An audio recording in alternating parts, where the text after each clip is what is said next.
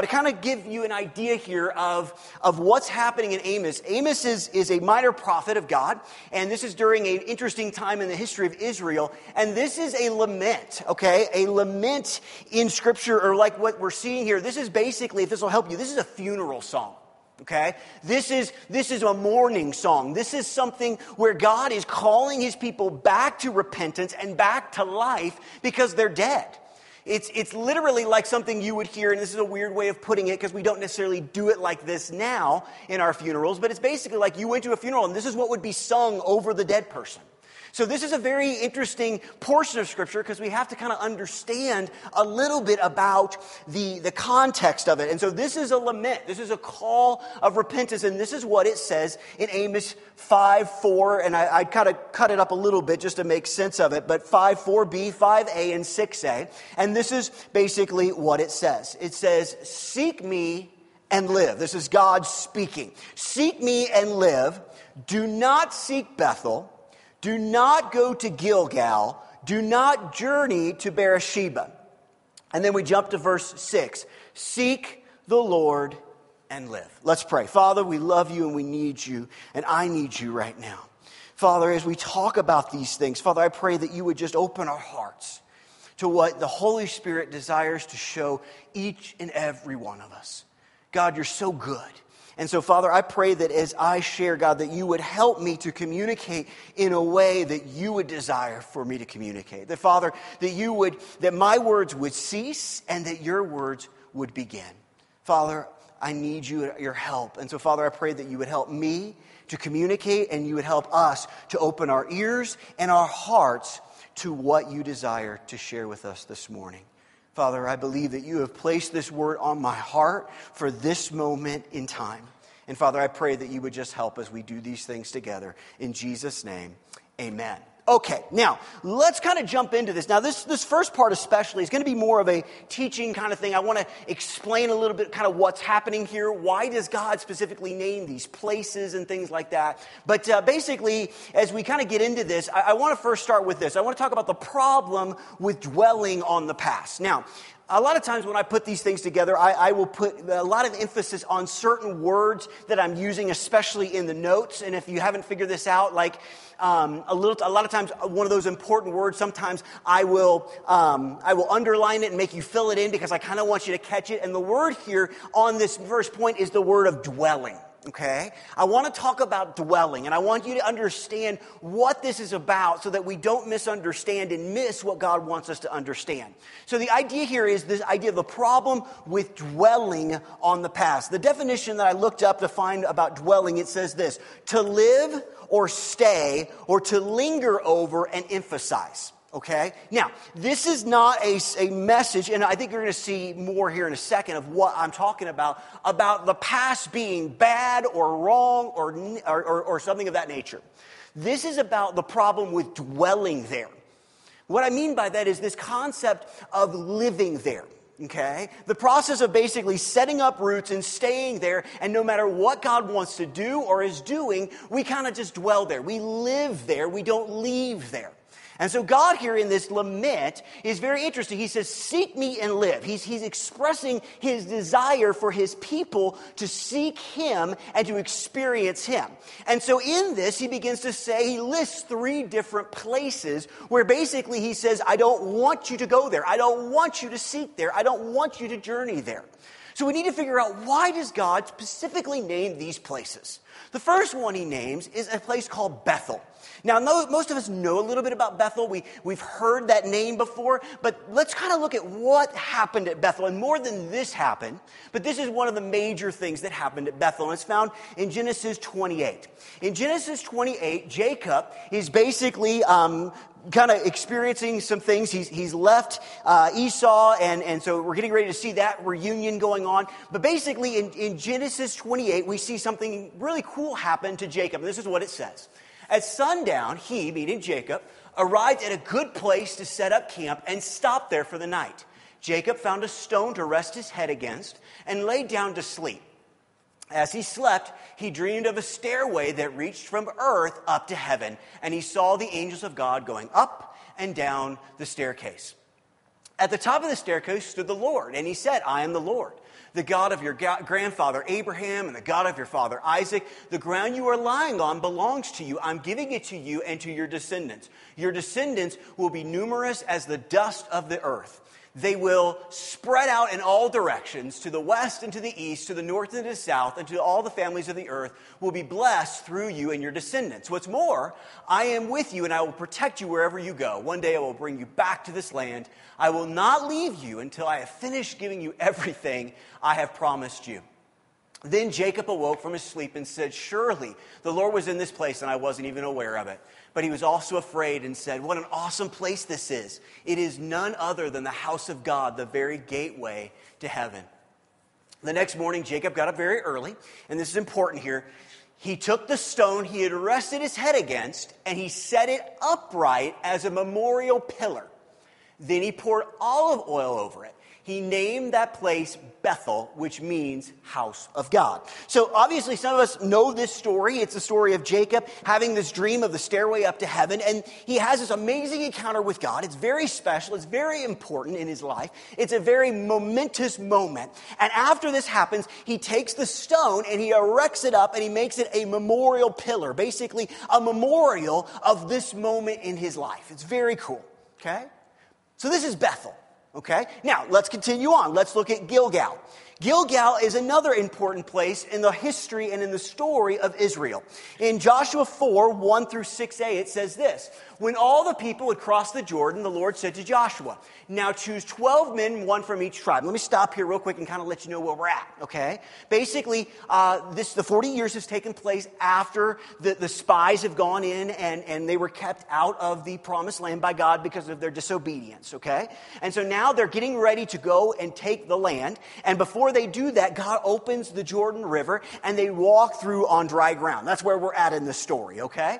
So he says, now choose 12 men, one from each tribe. Tell them, take 12 stones from the very place where the priests are standing in the middle of the Jordan, carry them out and pile them up at the place where you will camp tonight. So Joshua called together the 12 men he had chosen, one from each of the tribes of Israel. He told them, go into the middle of the Jordan, in front of the ark of your Lord your God.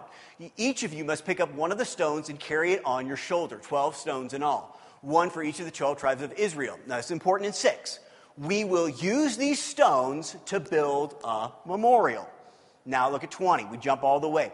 It was there at Gilgal that Joshua picked up the 12 stones taken from the Jordan River. So in this part of this story, we see something amazing happen. God has parted the Jordan River, and he's had each individual go down and pick up a stone, and basically they take the stones and they set up basically a memorial at Gilgal. They don't do it at the river. They do it at Gilgal, which is kind of their base of operations throughout the conquering of Canaan and the Promised Land.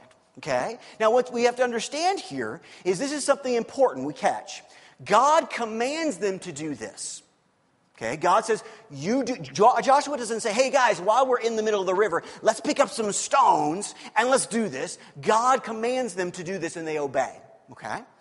So and other things happen there, but that's kind of one of the major stories that happen at Gilgal. Now, the last one he mentions is Beersheba. Okay? And Beersheba, a couple things happen there. And I've actually listed 2 things in Genesis. In Genesis 26, it says this.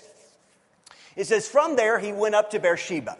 He being Isaac, okay? So we have to know who we're talking about. And the Lord appeared to him the same night and said, I am the God of your father, of Abraham your father. Fear not, for I am with you and will bless you and will multiply your offsprings for my servant Abraham's sake. And this is important. So he built an altar there and called upon the name of the Lord, and he pitched his tent.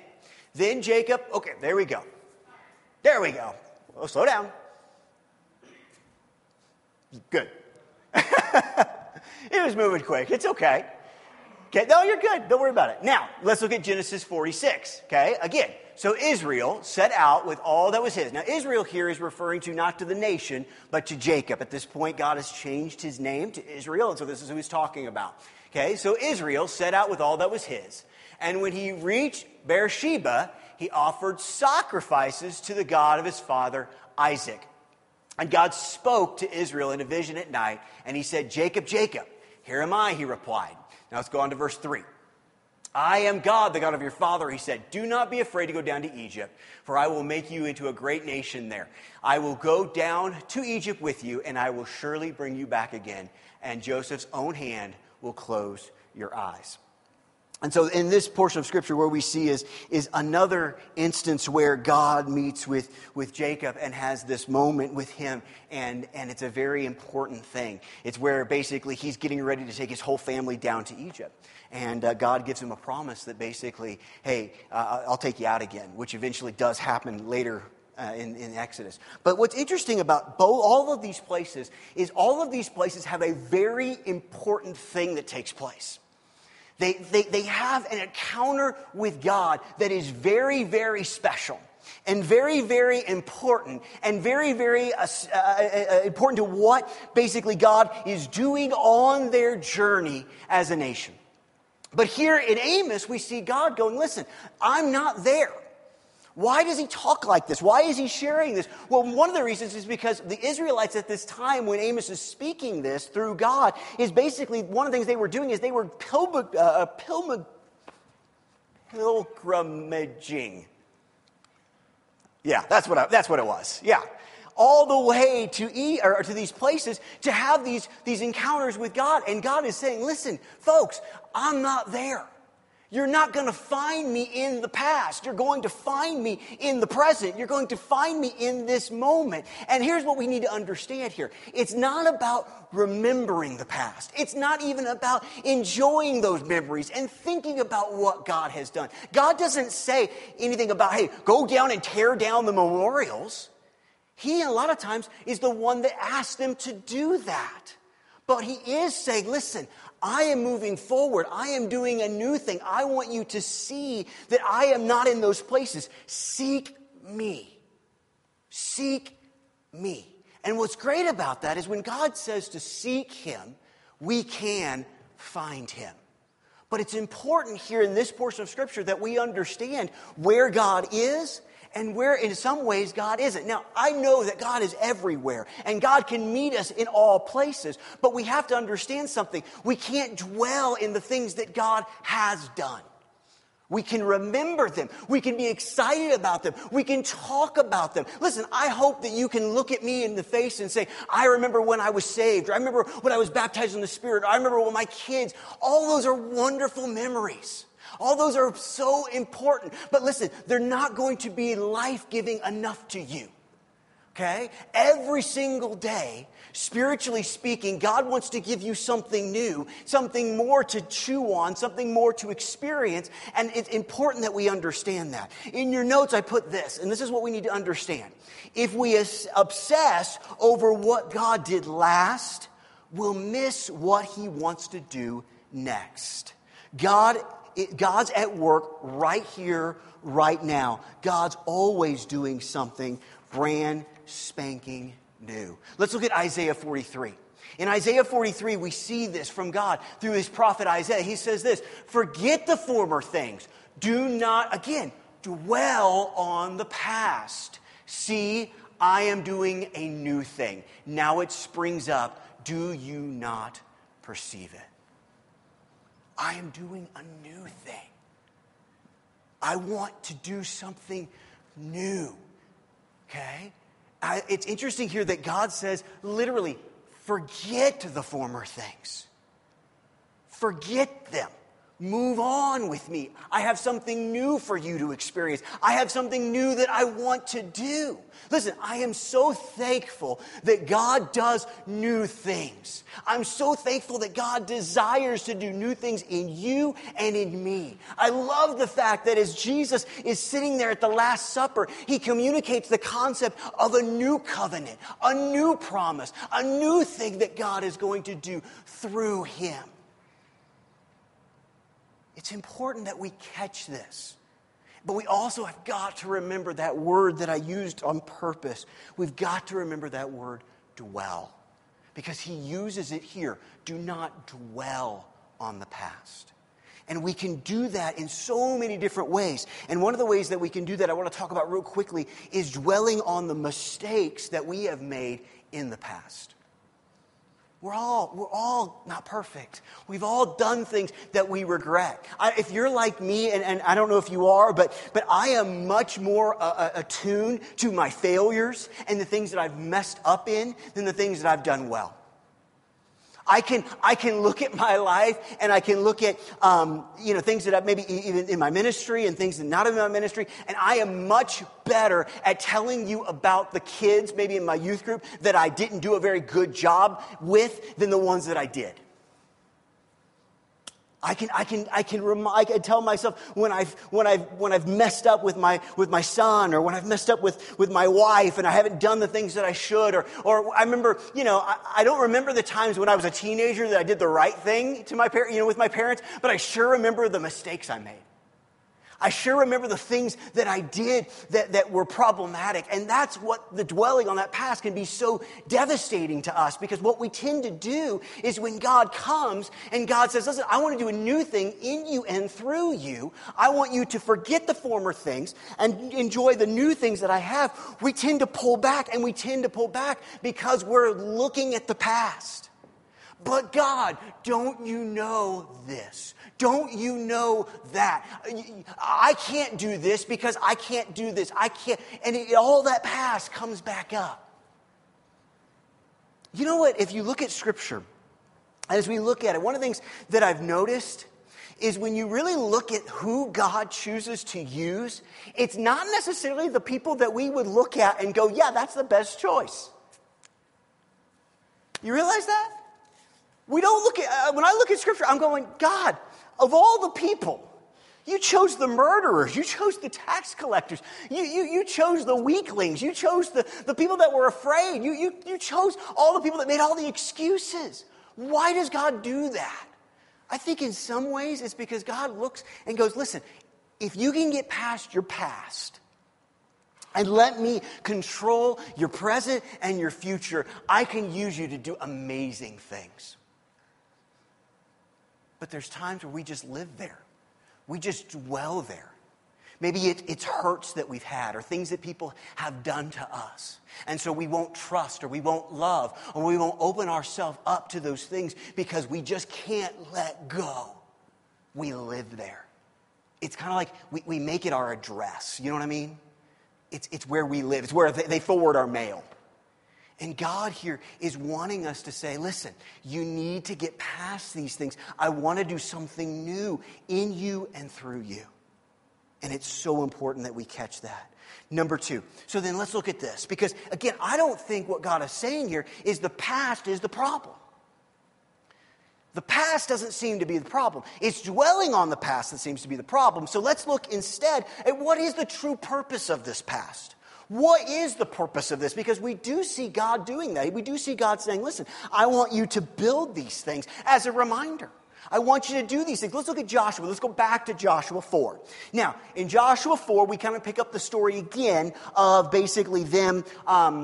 They just crossed the Jordan, and now they're going to build this memorial and things like that. So let's look at what this is. This is what we find in Joshua 4, 20 through 24. So it was there at Gilgal that Joshua piled up the 12 stones taken from the Jordan River, okay?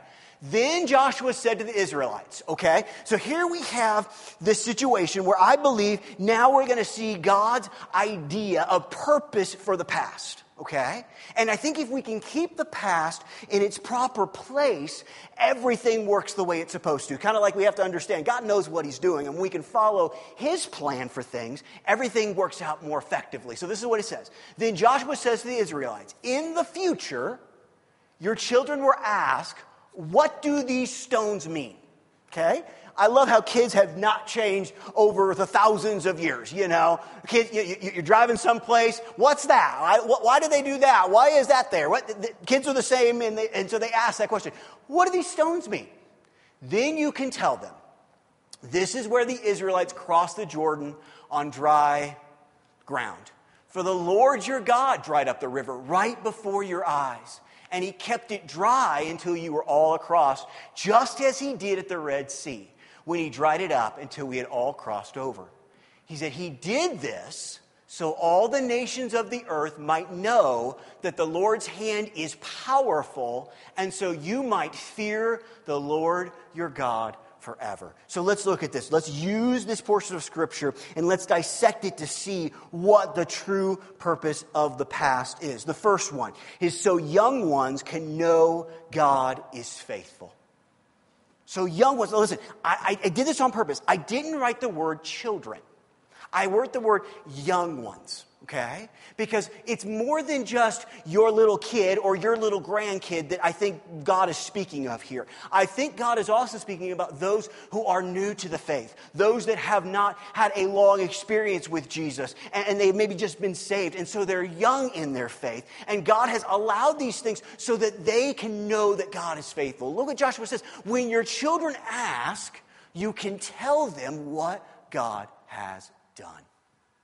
I'd love to hear stories about people that'll say, oh, I remember when this happened. You know, they'll come, I'll be going through something difficult, or I'll know somebody that's going through something difficult, and those people will come to me and they'll go, hey, listen, I know you're going through a hard time right now, but there was a time not too long ago where I was in the same place, and God was faithful, and God met my need, and God helped me in that moment. It's an opportunity for us to remind ourselves and each other and the young ones that God is faithful, that God will accomplish what He promised.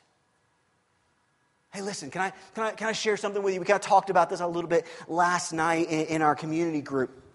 But I just feel like it fits here because some of the things we talked about last night and some of the things that have been kind of rolling around in my head when it comes to this. Listen, talk to your kids about Jesus.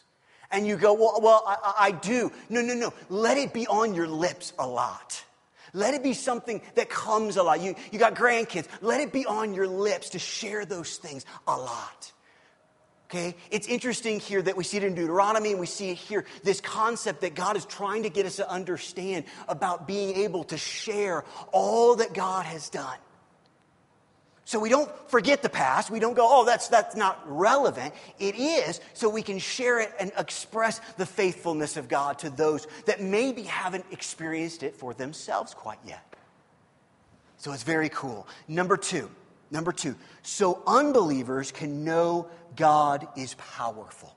So unbelievers can know that God is powerful. In this portion of Scripture, he says that. He says, so basically all the nations will know. All the nations will know.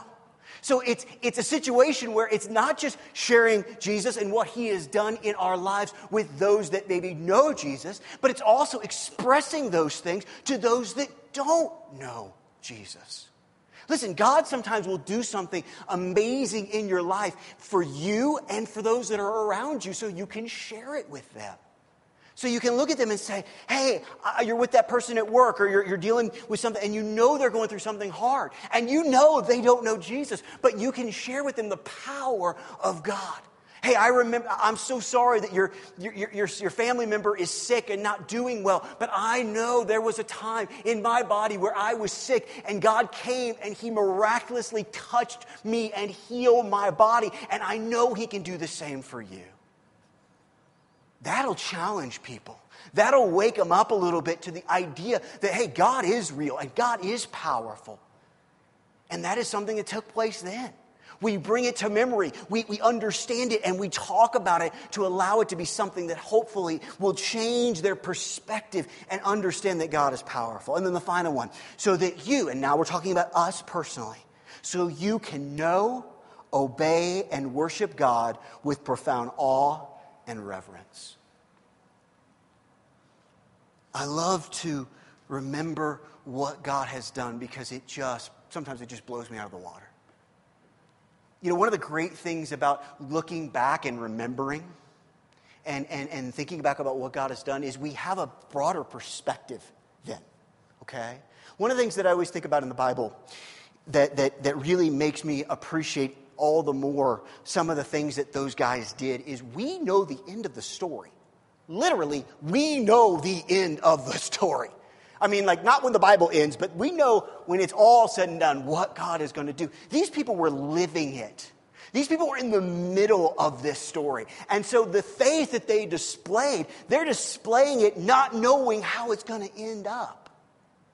and the way that they handle those moments and the way that they do those things. And sometimes what's great about the past is we can look back in our lives and go, yes, I remember when this was happening, and I remember how God did this. God, you're so good. God, you're so great. God, you're so amazing. God, you met me then, and you'll meet me now. It's so important. It's so important. So here's what I wrote. And I wrote this so that we would understand and so we could look at this and come back to it. But this is what it says. It's okay. Because I don't want us to walk out of here with this false understanding that the past is bad. Okay? Look, I remember what I got when I was 6 years old for Christmas. I remember what I was wearing. I'm one of those weirdos, like I can remember things that are just like, why do you remember those things? And I don't know. I like the past. I enjoy the past. I was the kid in high school that was not listening to the more contemporary music. I was listening to Frank Sinatra, okay? You get me? Okay, I was the weird one. I like some of those things. The past here isn't the problem. Because as we can see, there is, when we put the past in its proper place, it's got a major, major effect on our lives and the lives of people around us. So here, we got to understand, the problem here, it's okay to go ahead and build altars and memorials to mark holy moments in the past. Let's stop there. Remember, sometimes God told them to do this. He said, do it so you can remember. Do this so that you can see these things and remember to see these things. So that's not the problem, okay? That's not the issue, okay? But the purpose, and this is what I want us to get, okay? But the purpose of altars and memorials is to remind us of God's faithfulness in the past, so we have the faith to believe in what He will do next.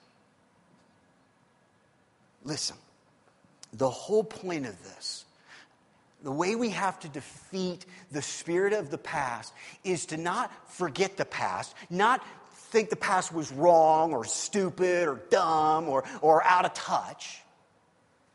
What we want to do is have those moments, remember those things, but allow those things to encourage us for today and the future. We don't dwell there. We don't live there. We don't express this, oh boy, if things were just the way they used to be. You know what I've always found about that comment? There's always somebody older, or maybe now that, or they've been gone, that the time that you think were the good old days, they were saying the same thing. You get what I mean? It's like, we talk about, the good old days. I remember this, and I remember that, and I remember this. And there were people that when those good old days were happening, were saying the same thing about your good old days. The issue here is not looking at those things and thinking they're worthless. They're not in any way, shape, or form. But why are they there? They're there to give us the strength and the faith to be ready for what God is doing in this moment. And if we dwell there, if we live there, if we express those things, we can miss what God is wanting to do today. Because here's the beauty about God. God is wanting to do something now. God is wanting to do something in this moment and in the future. Listen, we look at Scripture, we look at the prophecy that God says, God's not finished yet, folks. God is still moving. God is still doing things. And listen, God is going to at times do things differently than He did when I was a kid. And that's beautiful. And that's awesome. Why? Because God knows what He's doing. Because God desires to do those things. I love when that portion of Scripture where Jesus makes this comment. He says, you don't put new wine into old wineskins. Do you know why? Why don't you put new wine in old wineskins? It's real simple. Because new wine is referring to wine that hasn't fermented yet. And when wine ferments, it expands. And an old wineskin is hard. It is lost its ability to move. And it's become hard. And you put that new wine in it, and when that wine begins to expand and that wine begins to do what it needs to do, it'll burst the bag open. So what do? What does Jesus say? You put new wine in a new wineskin so that as the wine ferments, that the bag is soft enough to expand with it. And then you use the wine. You pour that wine out. It's interesting that a lot of times we get so frustrated with God in our churches and in our lives, and we say, God, why won't you pour out? God, why won't you bring that new wine, that wine that we a lot of times see in Scripture of representing the Holy Spirit? Why aren't you this, or why aren't you? And honestly, I think sometimes God would look at us in a moment of honesty and say, because you're trying to put new wine in old wineskins. And what's so beautiful about this, and sometimes we miss it, is Jesus makes the comment when he talks about this. He says, not only does it ruin the new wine, but it destroys the bag. It destroys the wineskin. God cares about both. He cares about both. And so sometimes we have to understand that. Sometimes we have to get that. In Philippians 4, this is what it says. This is Paul writing. And if the worship team wants to come on up, we're going to close. But this is what Paul says. He says, I want to know Christ and experience the mighty power that raised him from the dead. I want to suffer with him, sharing in his death, so that one way or another I will experience the resurrection from the dead. I don't mean to say that I've already achieved these things or that I've already reached perfection. Okay? But I press on to possess that perfection for which Christ Jesus first possessed me. No, dear brothers and sisters, I have not achieved it, but I focus on one thing: forgetting the past and looking forward to what lies ahead. I press on to reach the end of the race and receive the heavenly prize for which God, through Christ Jesus, is calling us. I press on. It's an interesting statement. It's an interesting understanding here, because if there's anybody, if you think about it, that could have had a problem with the past, it's Paul. You think about Paul, and sometimes it's hard to remember this because we tend to turn these characters and these people into stone statues. Okay? We turn them into the marble men, and we forget that they had they were human. And I haven't seen it, okay? I know that I'm not a big movie guy, but I know recently they put out a movie on Paul's life. I know that the guy that played Jesus in The Passion, I think he didn't play Paul, I think he played Luke. I haven't seen it, but maybe some of you have. But from what I understand, one of the things that Paul is dealing with, and he's getting ready to go to be executed, okay? And Paul is kind of reliving his life, and so they kind of use this moment as he's kind of looking back on his life and things like that. And one of the things that they really focus in on is the fact that of all the things that Paul did that were bad. From what I understand, they show scenes where, not graphically, I don't think, but basically where he's reliving that thought of pulling men and women and children and taking them to killing some of them and just dealing with those memories and those thoughts. From what I understand, there's a scene where he's remembering how he stood by and approves of the stoning of Stephen. Man, the past can be a strong thing we have to conquer. Thankfully, Paul, even though you can see in his writings these comments of man, I'm the worst of sinners.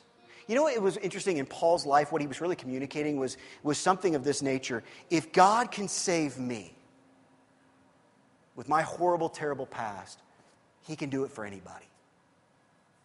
But listen, so many times in our churches and so many times in our lives, we let the past control and conquer us.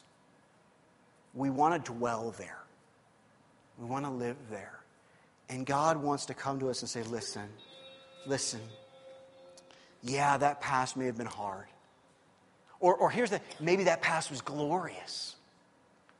But I want to do something new. I want to do something great. I want to do something amazing today and in the future.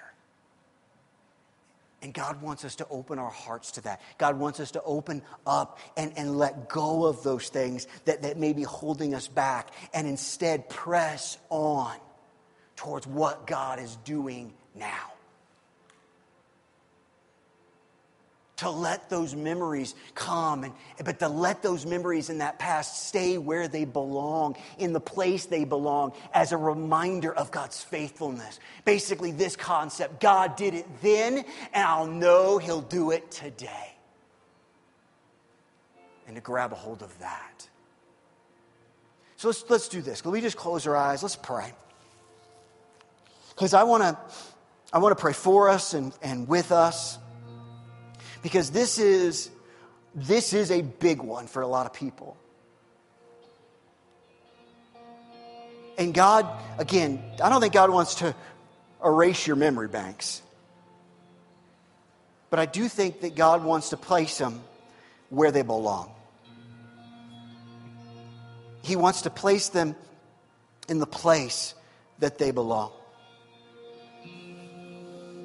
Because God so desires to do something amazing in our church and in our life.